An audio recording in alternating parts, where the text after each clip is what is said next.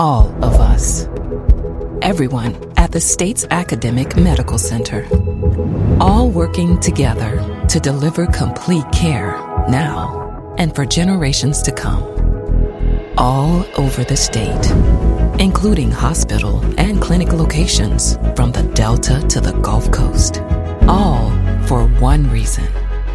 You, the University of Mississippi Medical Center. All for your health.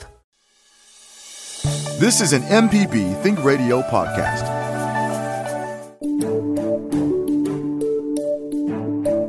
Hi, I'm Dr. Jimmy Stewart, Professor of Internal Medicine and Pediatrics at the University of Mississippi Medical Center.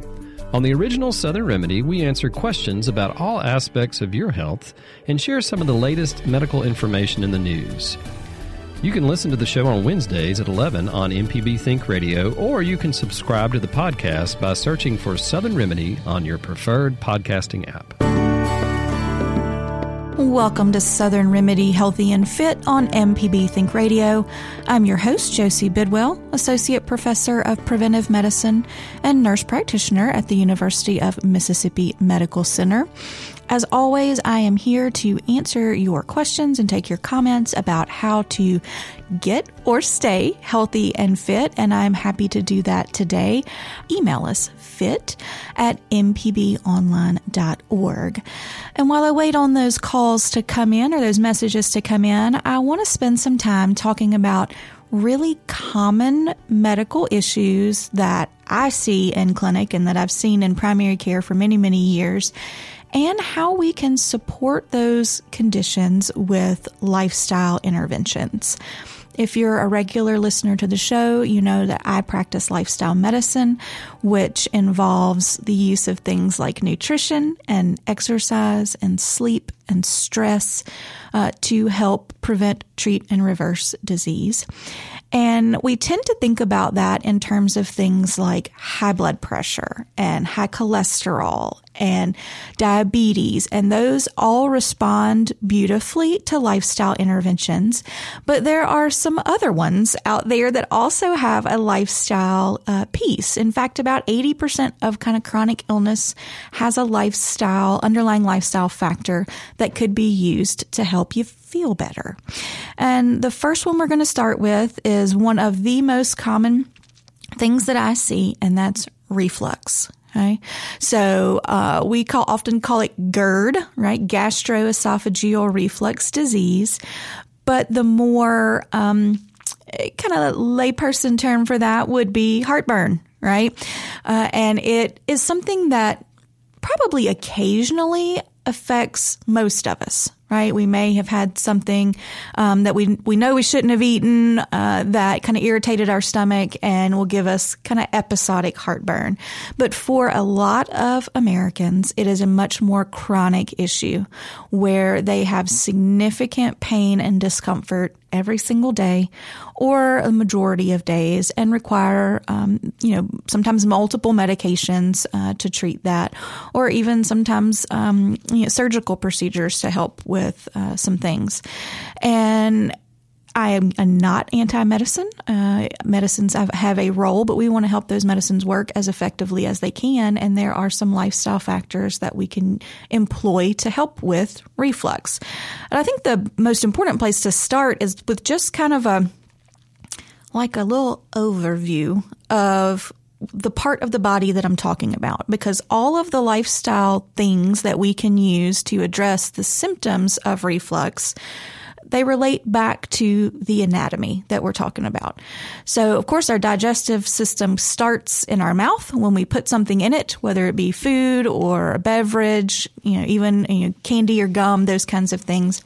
And we start the process of digestion right in our mouth, right? We chew things up and break it down into smaller bits. And then there's also different enzymes in our spit that help break down different things as well. Then once we swallow, it goes down into our esophagus and all the way down to our belly or our stomach. And I like to think about the stomach as a a bag. Right now it's a muscle, but it is kind of bag shaped, and it has a closure at both ends. Now it's not a hard and fast closure. It'll open and close. That's how we get food from our esophagus into our belly, and then the digested, broken down material from our belly into our intestines. And those two ends, I almost think of them like a drawstring, because you can kind of get them real tight, but you can also loosen it up. And when folks have chronic reflux or GERD, that kind of drawstring at the top of the belly can be floppy, or it can be not pulled as snug as we would like for it to be. And those things are called sphincters, right? Which is just kind of a fancy medical word for a little muscular opening. So it's a little muscle as well. And there are different things that can make that sphincter not be as tight as we want it to be. And so if it's not as tight, then things that are in our belly can leak back up into our esophagus, which that's stomach acid, right? And that's often why you get that burning sensation associated with reflux, because our GI system is lined with different types of cells. And the belly, in particular, the stomach, is got a thicker layer of like a mucus lining cell to kind of protect it from the level of acidity that's in it. Our esophagus doesn't have quite as much. So when that stomach acid kind of flops back up into our esophagus, we can get that discomfort feeling. So kind of the first principle to think about is what makes that muscle not as strong, or what makes that sphincter not as strong. And then even if you have a fairly strong muscle, if we put more pressure on it, it's more likely to pop open. Like I was packing for a trip the other day, and I said, you know what, I'm going to pack in this duffel bag. Like I am not dragging a suitcase. And I just shoved as much stuff in that little thing as I could get. And when I went to zip it, it zipped. But buddy, it popped right back open, right? And so that's kind of one of the principles I'm talking about. When we overfill our stomach, it puts too much pressure on that muscle and can make it kind of flop open a little bit and increase reflux. And then anything that puts more pressure in our abdominal cavity can again put pressure on that muscle and make it flop open. So again, the symptoms I mentioned, like that burning sensation, that's very classic with heartburn, but some folks don't have that. They don't kind of report that burning sensation. They'll report like a bad taste in their mouth, or that they feel like food comes back up, which sometimes it does, and that's called regurgitation. Sometimes it is just pain at the kind of top of the belly, or even behind the breastbone, which can often people can get really anxious about that and worried that it might be their heart. And if you're ever concerned about that, absolutely see your healthcare provider, because we do know that in particular in women, a lot of times our heart symptoms do kind of manifest as GI type things, sometimes more kind of nausea, vomiting, that kind of thing. But that kind of upper belly, and I tend to ask people if they tell me my belly hurts, I'll say point to it with one finger. And when it's reflux or indigestion type stuff, the majority of the time they take that finger and they point right underneath the tip of the breastbone, which that's kind of right sitting where that little sphincter muscle we're talking about is. And that's kind of the top of the belly where you'll have some irritation of that, of the lining of the belly. Some other things that may kind of creep up as kind of signs and symptoms of reflux can be like a sensation of there being something in your throat when you swallow. That's often, just kind of irritation and scarring of the esophagus that can do that. Sometimes even strictures can happen in the esophagus after you've had kind of reflux for a long time. Hoarseness and sore throat are another big ones, and those are incredibly common symptoms, so you have to take them in context. But a lot of times folks that have chronic reflux will actually report in the morning when they wake up, their throat is sore and they're more hoarse, right? And that's that acid splashing up onto the vocal cords, causing that discomfort. And so anytime you have kind of prolonged hoarseness for no reason, that should be checked out by an ear, nose, and throat doctor so that they can stick a little camera in there and take a look and see if they can see any irritation from those types of things there. But if we want to focus in on the lifestyle pieces surrounding reflux, and we think back to the two things that I just told you help food and acid not stay in the belly, right? So too much pressure on that muscle and a weakened muscle. Then we think about foods that exacerbate that, right? And so food is often one of the things we think about, and it's often spicy things, caffeine. Caffeine can make that little muscle, that sphincter muscle, kind of open up a little bit more than we would like for it to. Citric acid or citrus juice, citrus fruits, while it does not necessarily make that little muscle floppier, it makes the fluid more acidic, so that when you do have some reflux come back up, it hurts more, right? And one of the kind of sneaky ones that I think people don't think about a lot is peppermint, because peppermint, if your belly kind of feels just off color, just doesn't feel great, you don't feel great, sometimes you're like, let me just pop a mint, something like that. And in a low dose, that's fine. But when we consume lots of peppermint, and in particular the pure peppermint oil, it actually can make that muscle floppier and make it pop open more and make our reflux symptoms worse. So those are kind of some of my kind of red flag ones that are out there, but there are certainly more. And I don't want to just tell you what not to do to help treat your GERD. I want to tell you some things that you can add in to help with that as well. You're listening to Southern Remedy Healthy and Fit here on MPB Think Radio. And I'm your host, Josie Bidwell, nurse practitioner at UMMC. And I'm here to take your calls related to health and wellness. And we've been talking about lifestyle-related factors that contribute to a lot of chronic things that we see in healthcare and a lot of issues that people have problems with. And we've started talking about reflux or gastroesophageal reflux disease.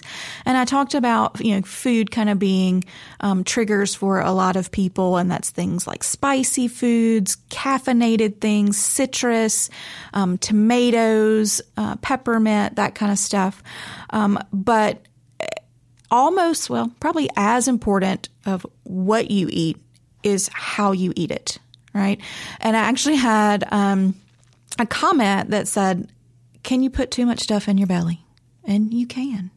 It stretches. It is a muscle, so it does stretch. But like any muscle, you get to a point of no return in terms of stretching, and that causes discomfort. And in some folks, it may cause, nausea and where you feel like you actually need to throw up. When we eat and our stretch receptors, so they're actually receptors in the lining of the stomach wall, get fired up, right, by the amount of stuff we put in there, it sends our brain a signal that says, hey, you're full. All right. Now, the tricky thing about that is there's a little bit of a delay. So from the time those stretch receptors start to get the message to the time your brain kind of fully tells you, hey, you're full, it can take, 15 to 20 minutes in there. And that's often why when we eat really, really fast, we don't perceive our level of fullness until a little while after that meal.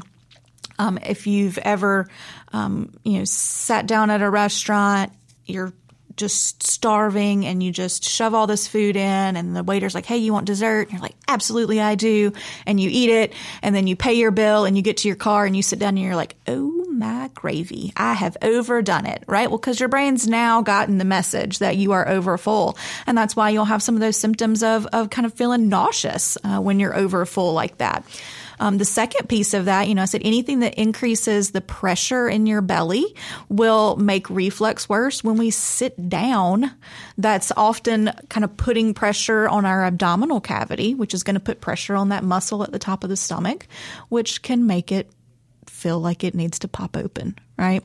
So how you eat is really important, and timing of meals is really important, and the size of those meals, right? So if you're dealing with reflux or chronic heartburn, chronic indigestion types of things, having smaller meals that you slow down on is a really important strategy for two reasons. One, the smaller meal size is going to keep your belly from being overly distended, which puts pressure on that muscle. When we eat fast, we also tend to swallow more air. And so when we swallow more air, again, that air has to go somewhere when you swallow it. So it is going down into the belly, again, increasing the pressure inside the belly and putting pressure on that muscle. So smaller meals, slower eating is a good idea. And then timing, right? Again, we got to think about what we're going to be doing following this meal. And if it is laying down, then we really have to be careful, right? Because if we have reflux and we fill our belly up and we go get in the bed and we lay down flat, we have taken away the effect of gravity that's helping food stay down in our belly, right? And we're making it much more likely to push back against that muscle at the bottom of the esophagus. So heavy meals before bed are another thing to look at and examine in terms of trying to control your reflux symptoms. The position in which you sleep is another important strategy as well. A lot of patients often report that their reflux symptoms are worse at nighttime, and that makes perfect sense when we think back to the anatomy of the body, just like I said.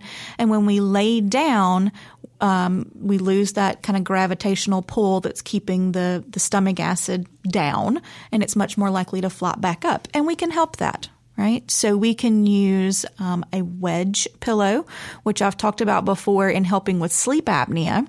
But a wedge pillow looks like a wedge of cheese, and the skinny end of that kind of goes underneath your mid to lower back so that your shoulders and head are elevated somewhere around 30 degrees or so, right?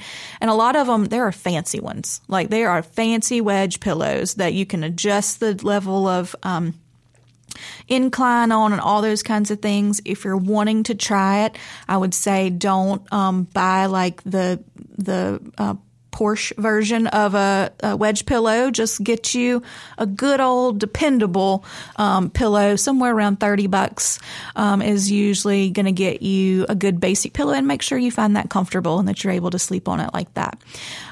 If you're a belly sleeper, one, it's not great for reflux, but two, wedge pillows will not work for you because you'll be bent backwards and nobody wants to sleep like that. So bed risers are actually my recommendation there. And a bed riser just looks like a little kind of hard plastic box, and it has a little indentation on the top for the legs of the head of the bed to sit in so that they don't fall off. A lot of people will say, well, I'll just use some wood blocks and plop it up. Well, those will fall off because there's nothing kind of holding the leg of the bed in there. So they're, do that at your own risk. If that falls in the middle of the night, you're going to wake up quite startled. But bed risers are about $15, $16. You can get them again on Amazon or Bed Bath & Beyond, Walmart, that kind of thing. And the pack usually comes with 4, right, to put on all 4 legs of the bed. But that's if you're using those for storage, right? A lot of people do that to kind of bump their bed up a little bit so they can fit maybe a box of clothes or something like that under their bed. If we're using it for reflux and to help with sleep positioning, we only need 2 of those, and they're underneath the feet of the head of the bed so that the whole bed is elevated up.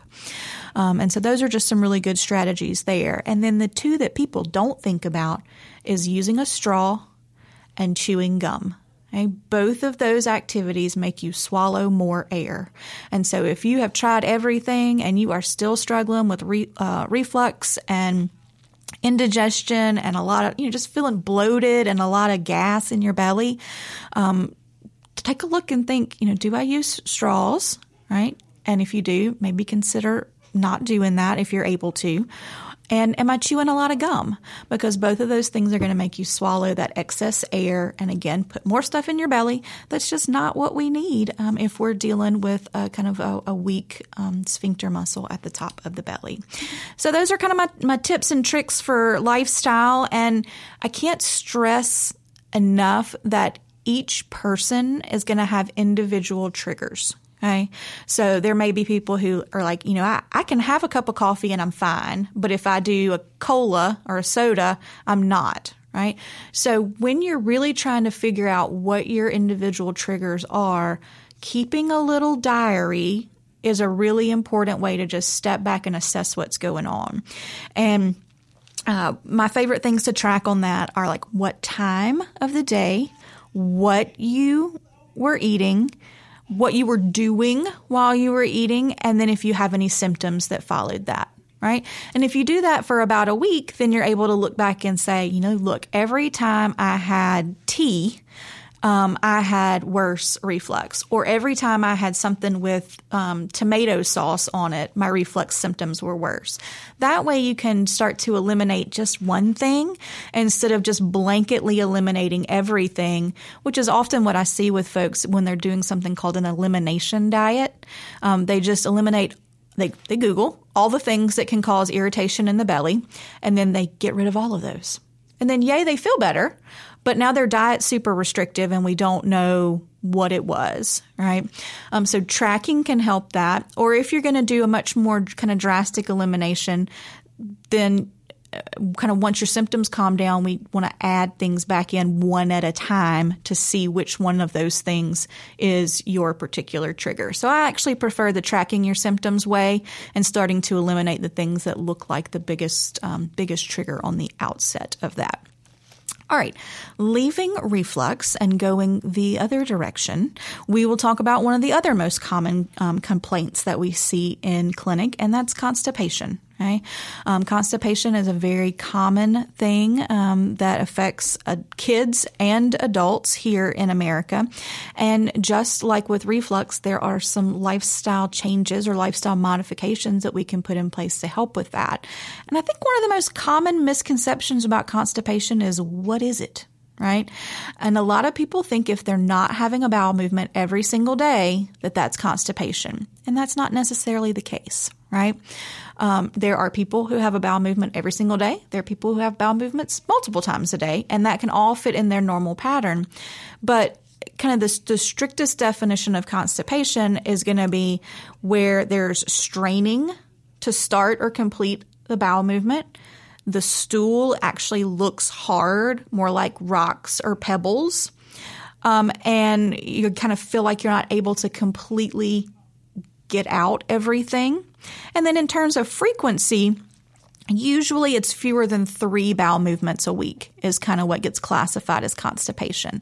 So whenever someone comes to see me and they're talking about being constipated, the first thing I ask, instead of how many times do you go, I'll say, what's it like when you go, right? Does it hurt? Do you have a hard time going? And when you do go, what does the stool look like? Is it nice and soft, like an S shaped, like a sausage, or is it much more kind of clumpy and more like kind of hard pebbles and rocks? And that's an important distinction to make, because we certainly don't want to go down the road of trying to treat constipation if it's not constipation, right? If you're going, 4 or 5 times a week and it's nice and soft, we're good, right? Unless that's a drastic change from your previous bowel habits, right? So instead of evaluating yourself against everybody else, evaluate yourself against you, right? And know if you've had a change in your bowel habits, right? But what causes constipation?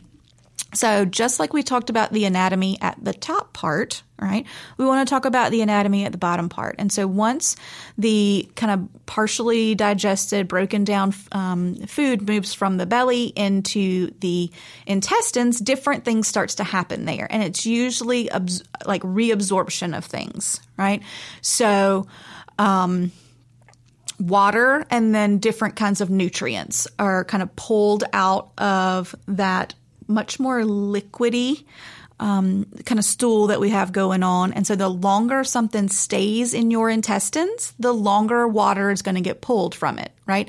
So the first kind of big main cause of constipation is something called slow transit. It means it just stays in your gut for a long period of time, and the longer it stays, the more water gets pulled out of it, right? It makes a harder, firmer stool.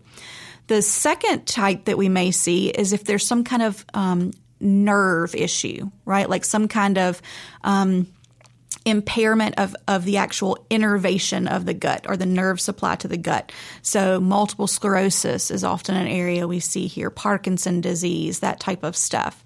And then the third kind is pelvic floor dysfunction. So all the muscles in the pelvic floor which after you've had babies and those kinds of things, sometimes women's pelvic floor muscles can kind of weaken. And that weakness in the pelvic floor can make it harder to get stool out of the rectum, right? So those are kind of the three things that we tend to think about when we're working with constipation. But the most common is going to be that slow transit. And we do have a question from Alice in Macomb. Good morning, Alice. How can I help you today? Oh, hi. You're talking about constipation. I got that big problem, chronic constipation. Yes, ma'am. You're not alone. And that's what caused me to have the diverticulars by pushing and going on. Well, so usually the pushing and straining we'll see on the outside with hemorrhoids. Diverticular are little pooches on the kind of inside lining of the colon. But the longer that stool stays in there, the more likely you'll have those little weakened areas that will pooch out and have that diverticula. Yes, ma'am. Oh, okay. Because I got the chronic constipation. Yes, ma'am. Goodness, and I done lost my mind. I done told people time I hit 75 and my mind don't work like it's supposed to. Well, it sounds like it's working pretty good to me. I forgot what else I was fixing to ask you, though. Well, that's okay. I got big problems, too, with, it's okay, ain't that bad. I got the hemorrhoids and yes, stuff. ma'am. I use suppositories and stuff like for hemorrhoids. And that is pretty good. Okay, I think that's it. I just was kind of worried about the diverticulars and try not to push so hard and do all I can not to get that bad. Yes, and I'll be talking about some more strategies to help kind of make the stool easier to pass. Oh, okay, that's what I want to. Ooh, see, that's what I'm talking about. Thank you so much for being in the head. You're welcome, Miss Alice. You have a great rest of your day. All right, and that kind of leads me into this part. So chronic constipation, can respond beautifully to lifestyle modifications. Sometimes we need medications as well, or a combination of the two. And I'm going to dig into that and start talking about some of these things that you can try to help with constipation here on Southern Remedy Healthy and Fit. I'm Josie Bidwell, and we've been talking about lifestyle strategies to help treat really common things that we see in healthcare and common things that bother you guys. We've talked about reflux. We're starting to talk about constipation and the things that we can do to help with that. So in terms of constipation, there are several causes that we've talked about, but the majority of folks, and the most common cause is going to be slow transit, just meaning that the stool stays in our body for longer amounts of time, and the longer it stays, the more water is pulled out of it, and the harder the stool gets. So how do we fix that? Well, we make sure we have enough hydration, and we make sure we have enough fiber, right? Things that are going to make stool move through at a better rate is going to be fiber and water, right? And so fiber is key, but we never want to just add fiber in without also making sure we are adequately hydrated. Because if you are not drinking enough water, and when I say hydration, I'm talking water, right? I love my coffee as much as the next person, but just because it is beans stewed in water, it is not hydration. Okay. So we want to make sure that we're focusing on plain water as the thing that hydrates our body. And so we want to make sure we have enough of that on board so that when we start to pull water out of our stool, we've got plenty there to still keep the stool nice and soft so that it's easy to pass. And then fiber, right? There's two different kinds of fiber. There's soluble fiber and insoluble fiber, and both of them play a role in helping us have good, healthy bowel movements, right? So soluble fiber is really good for helping lower cholesterol, but it's also good for helping to just pull water and keep water into the stool because it's kind of gloopy. Like if you think about oatmeal and how when you let oatmeal sit in a bowl, it kind of gets gloopy, sticky. That's the soluble fiber in response to liquid. And so that's why it's really good for helping with cholesterol, but it's also helpful for helping keep stool soft. And then insoluble fiber is kind of rougher and acts like a broom almost. So our sweet Alice, who called a minute ago with her diverticula, having that insoluble fiber kind of helps sweep the stool on along in the gut and help kind of bulk up the stool and get it to push through easier. So they're both really important.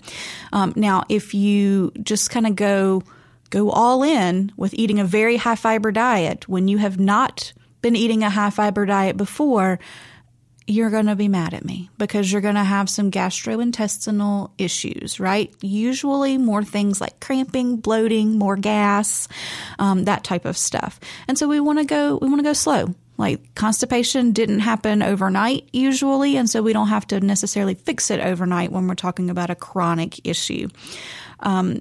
The average American eats somewhere around 11 to 14 grams of fiber per day.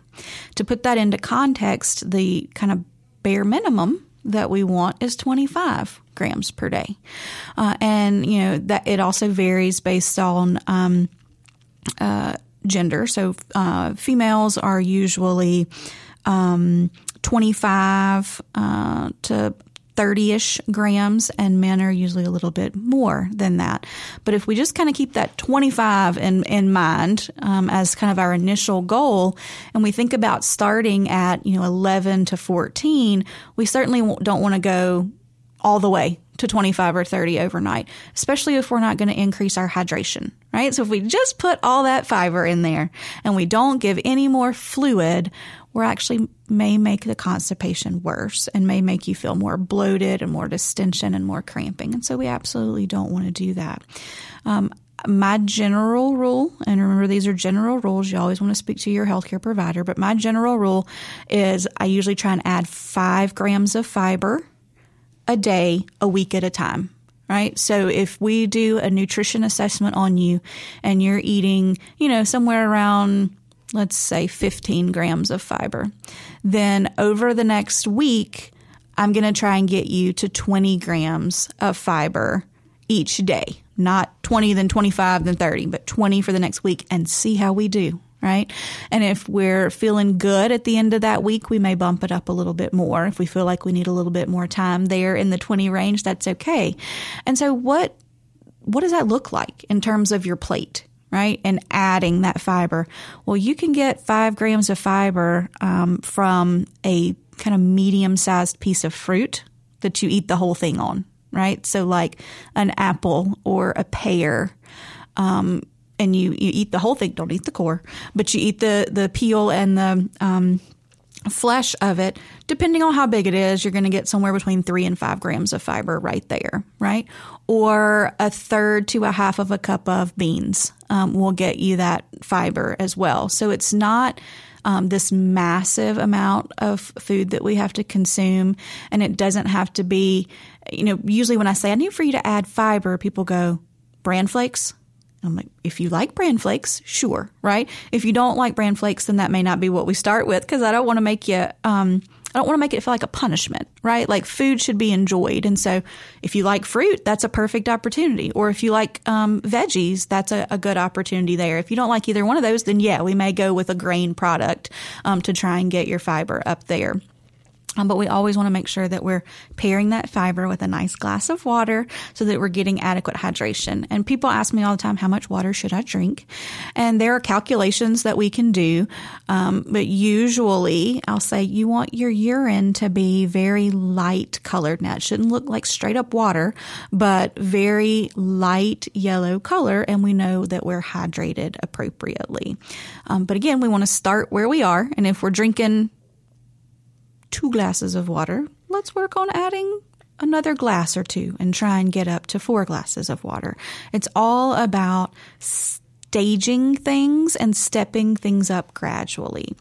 Now, some other things that may help with constipation is exercise, right? So being up and being mobile, again, helping gravity move things along is important, as well as consistency, right? So when we skip meals, our body is not quite sure what's going on, right? And it kind of craves consistency. And so eating at relatively similar times during the day helps our gut kind of get the message that food is going to be coming through at these certain times. So trying to get on a little bit more consistent eating pattern is a really important strategy there as well. And then there are some things that can help if you do have some of that weakened pelvic floor muscles that can cause some issues. Sometimes changing the angle at which you sit when you try to have a bowel movement. Okay, so the closer your kind of thighs are toward your chest, the more kind of pressure you have to push with, right? That's why if you think about having a baby, the kind of position that women get in.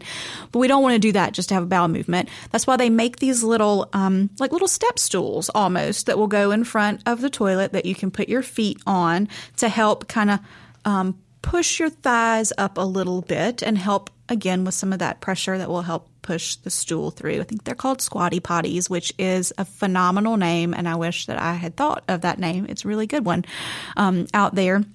If you can't afford a squatty potty, just get a couple of books and stack them up in front of the toilet and put your feet on there, and that will help take, kind of correct the angle a little bit and help.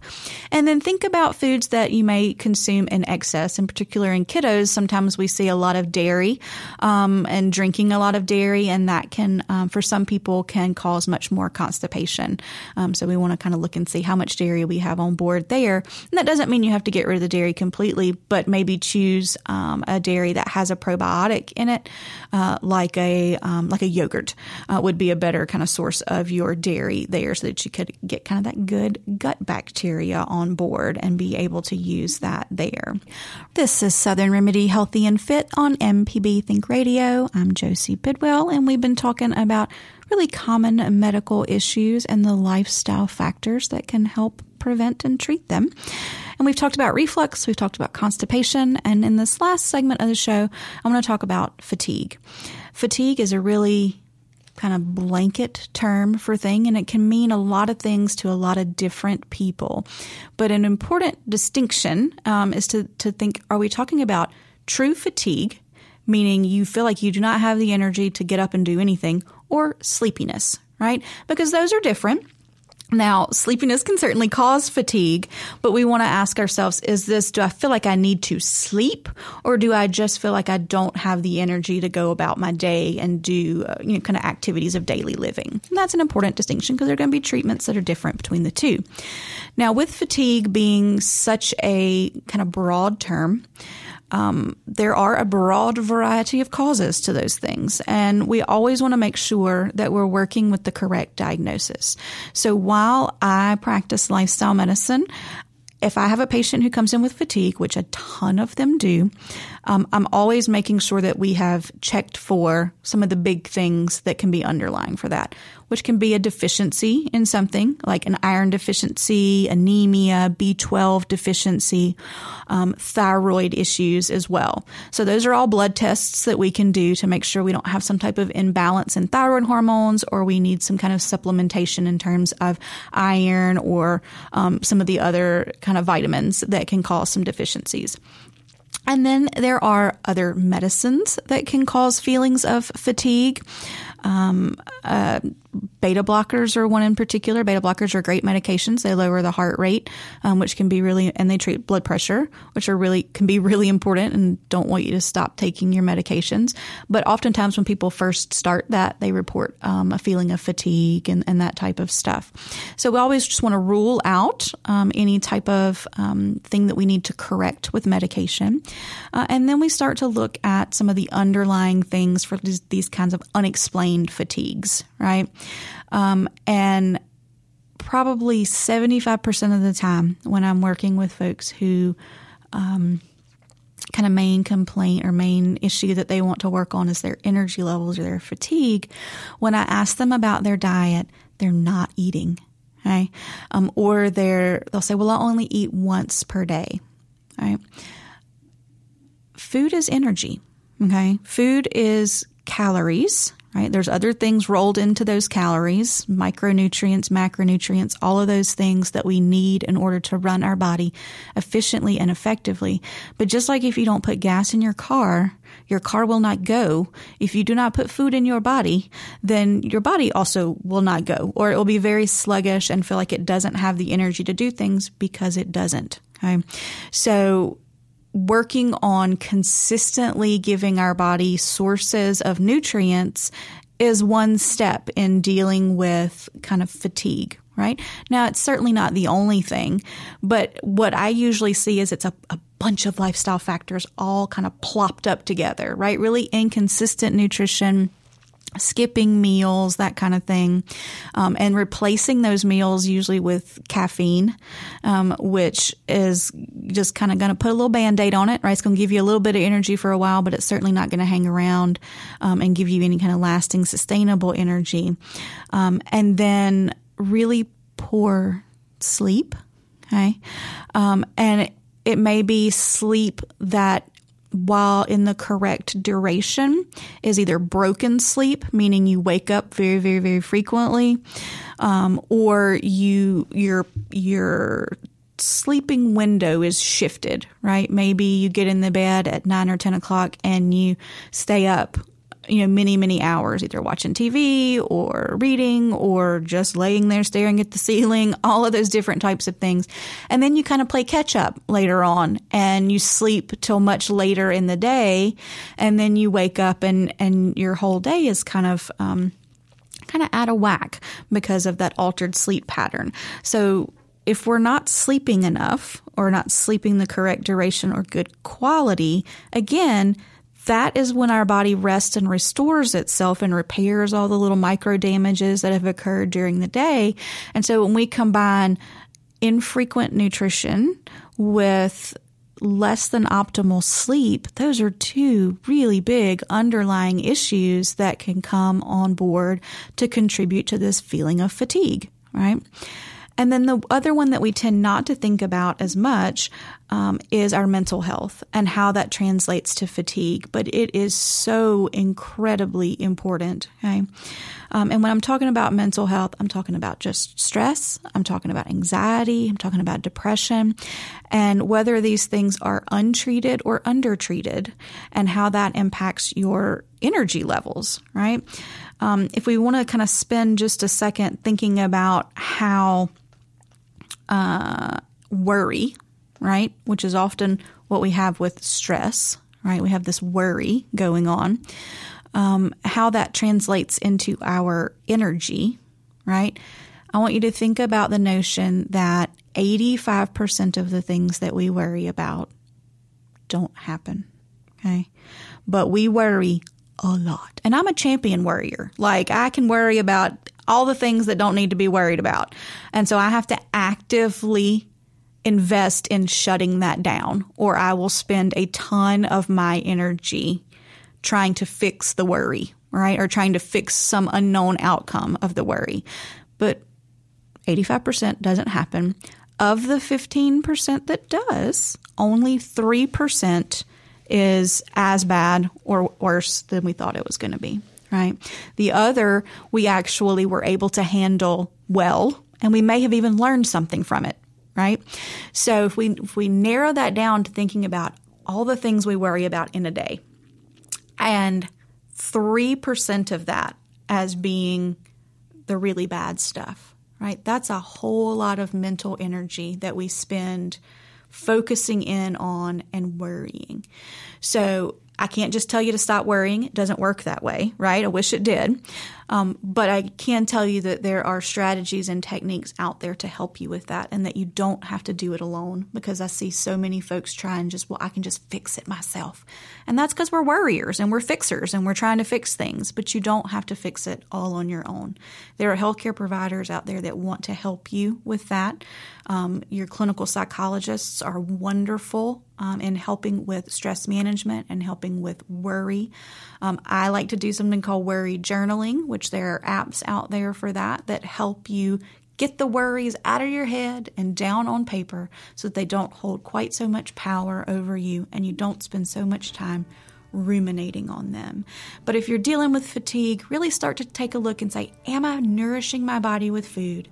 Am I letting it get rest and restored with sleep?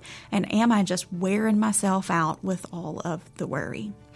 All right, guys, we are out of time for today. You've been listening to Southern Remedy, which is a production of MPB Think Radio and is funded in part by a grant from the University of Mississippi Medical Center. Make sure you tune in to MPB Think Radio every weekday morning at 11 for the full Southern Remedy lineup. I'm Josie Bidwell, and I've been your host. Our producer is Kevin Farrell, and the podcast producer is Jermaine Flood. Thank you so much for listening to Southern Remedy Healthy and Fit. This is an MPB Think Radio podcast. To hear previous shows, visit mpbonline.org or download the MPB Public Radio app to listen on your iPhone or Android phone on demand.